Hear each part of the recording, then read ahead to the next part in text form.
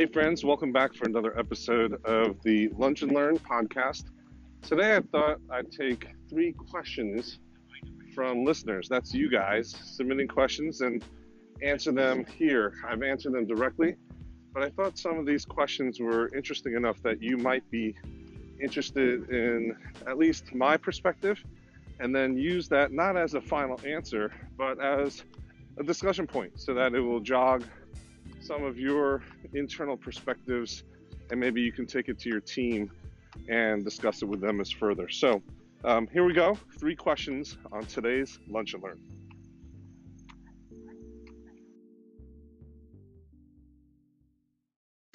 Okay, first up is a question from our good old friend Tom Pounder. If you don't know who Tom is, you need to look him up and follow the stuff that he's putting out there. Tons of practical stuff. His question is about IGTV. If you recall, back in June, Instagram made a huge to-do about the new platform that they're putting out, vertical video, easy browsing and discovery. It's also meant to lure all those YouTube creators onto the IGTV platform because they were gearing up their massive ad revenue engine and sharing the revenue with creators. So the question is, what's going on with IGTV? Success or failure? Is this something that churches need to be looking into in terms of producing content for IGTV specifically, also in the vertical video format? Great question, Tom. Here's my take on it. First of all, I think it's a little too early to tell whether it's a success or failure. A lot of people have already tried to pull out the divining rods and have been predicting that it's definitely a big goose egg for Insta. But I think it's just like any new sitcom on TV. It takes time for a brand new app, engine, platform, and format to take hold with its audience or find its audience and then cultivate it. So one of the things that I just saw recently is that there's a study that our increasing consumption of digital is happening, but it's happening at a slower rate. And I think over the next, I don't know what the time period was now, it was like over the next 5 years or 10 years, we're only going to consume an additional 18 minutes of digital content over the next 5 to 10 years. Only another 18 minutes per day. Not that much. Everyone is fighting for eyeballs and attention. So a new content platform like IGTV is going to take time if it's going to be successful. And I also think that there is some advantage in IG's corner because they're an innovative team. At the core, they're very agile. And so you've got to imagine that the product managers there are looking at the stats and usage, and they're going to zig and zag, roll out new features, change the interface, etc. And the algorithm exposing IGTV content to the regular Instagram app family.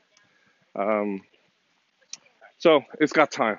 Now, that doesn't give you an answer, does it, Tom?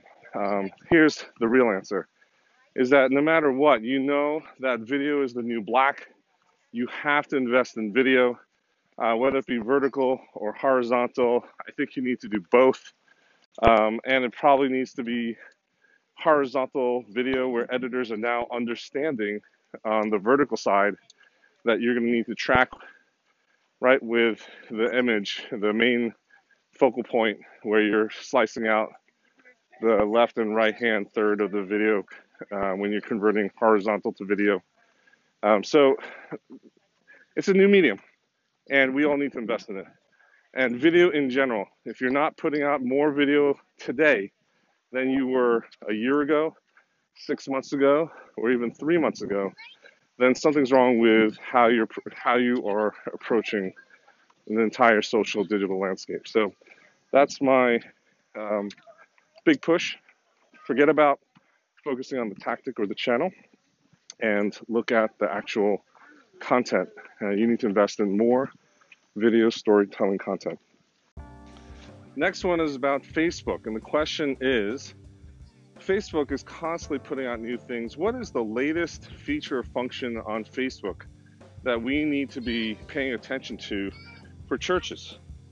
That is a fantastic question. It changes almost on a daily basis, right? You almost like want to curse Facebook sometimes because every time you wake up, you'll find that the app has changed, the interface has changed, things have changed without notice, and you got to figure it out. And that's one of the reasons why you need resources like this, as well as communities like our private Facebook group. If you haven't, here's a shout out. If you haven't joined our private Facebook group, go to Facebook and look up social media for churches with Church Butler and ask to join.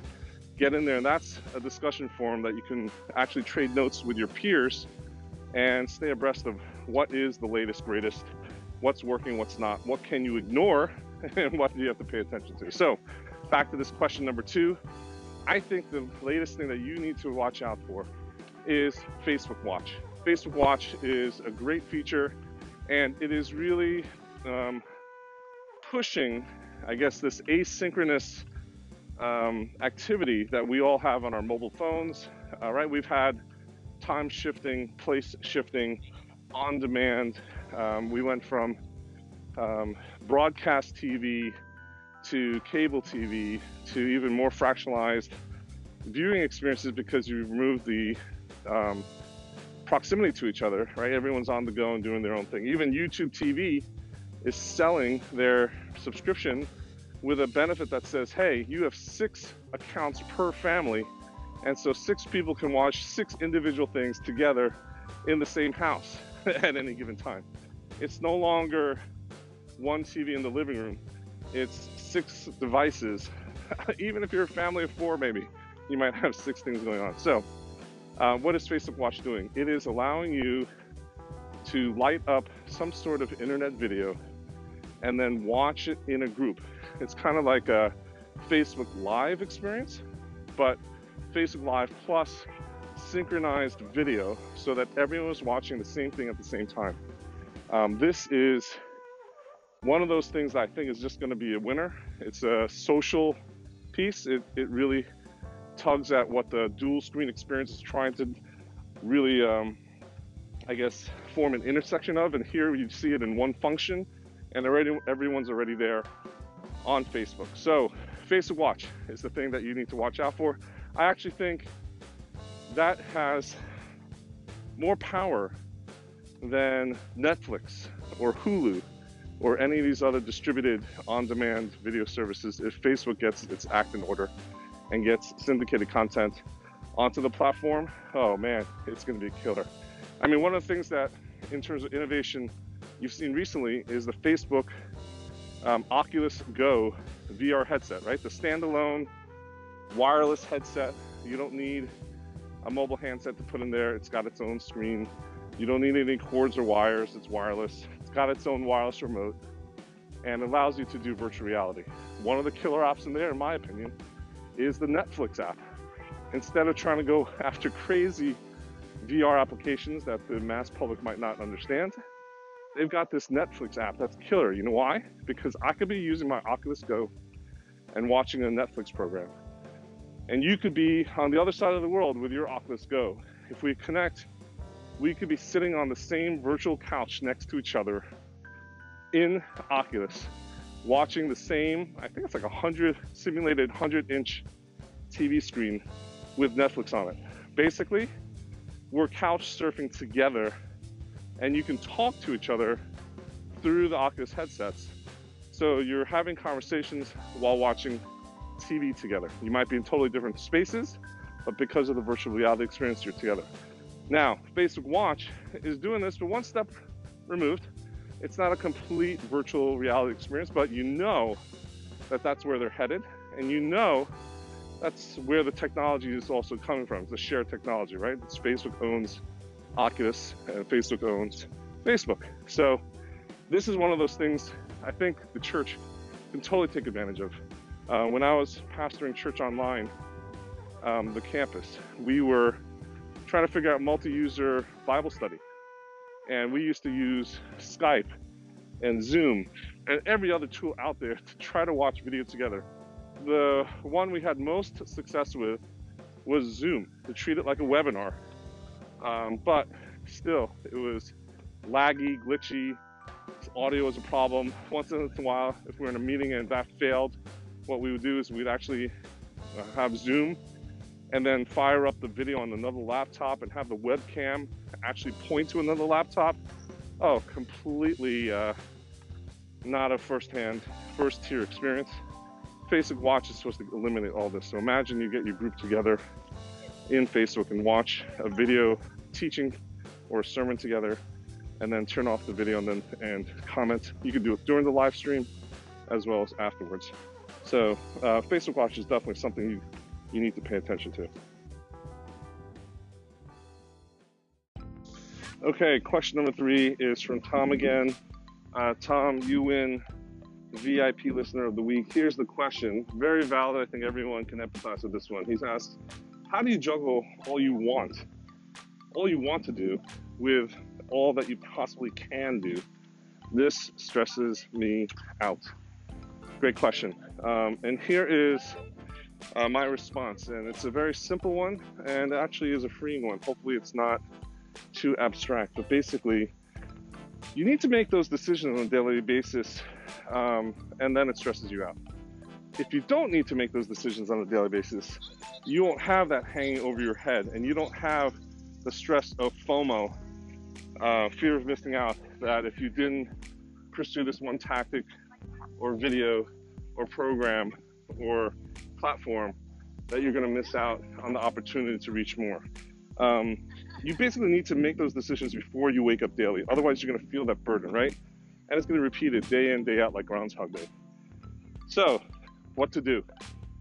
If you take the time and plan strategically, and so take the time, whiteboard it, and it's all about priority and sequence and mapping that out to your objectives. Which ones are the most efficient things that you can do to push yourself forward toward meeting your objectives? So you got to define what your goals and objectives are for the quarter, for the year. I recommend doing 90-day sprints, 3 months at a time, and figure out what tactics are the things that will help you reach those goals. Once you've already made those decisions to what to commit to, and more importantly, what you'll delay, what you'll delegate, and what you'll delete from the list, that's going to free you up. Because on a daily basis, your routine is not making those decisions. It's much more about execution with excellence.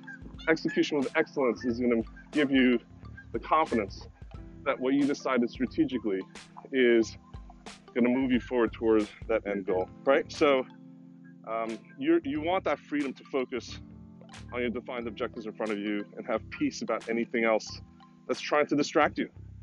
You have then the permission to say no, we'll put it in the parking lot until, right, you're not going to ignore it forever, until the next period of time that you have scheduled to take a look at the landscape of everything that's available, and then prioritize and sequence once again. So at the very least, you should set half a day aside, maybe a full day, depends on who you involve, whether it's just you or your team, to have strategic planning sessions. Make sure you're on target. What you measure is what you move. And so make sure you have the metrics in place that you're measuring, see how you're doing, and then adjust accordingly and move forward. So Tom, I hope that helps free you up on a daily basis. If you want to ask more questions, I invite you to do so on the Church Butler blog. You can find that at www.butler.church/blog. I'm Kenny Jang. Thank you so much for listening in today. And again, I covet the engagement, the questions, the feedback, and the suggestions that you guys have. Remember, until next time, be social, stay social.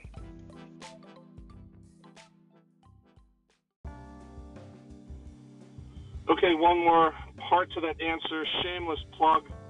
If you are on that endless treadmill of a social media manager, you need to check out resources like Church Butler. Go to www.butler.church, where we provide you professionally pre-designed graphics, videos, and copy-pastable text status updates that you can swipe and use immediately for your own church's social media channels. You should not be wasting your time in Canva or Photoshop or Illustrator producing all those graphics and content on a daily and monthly basis.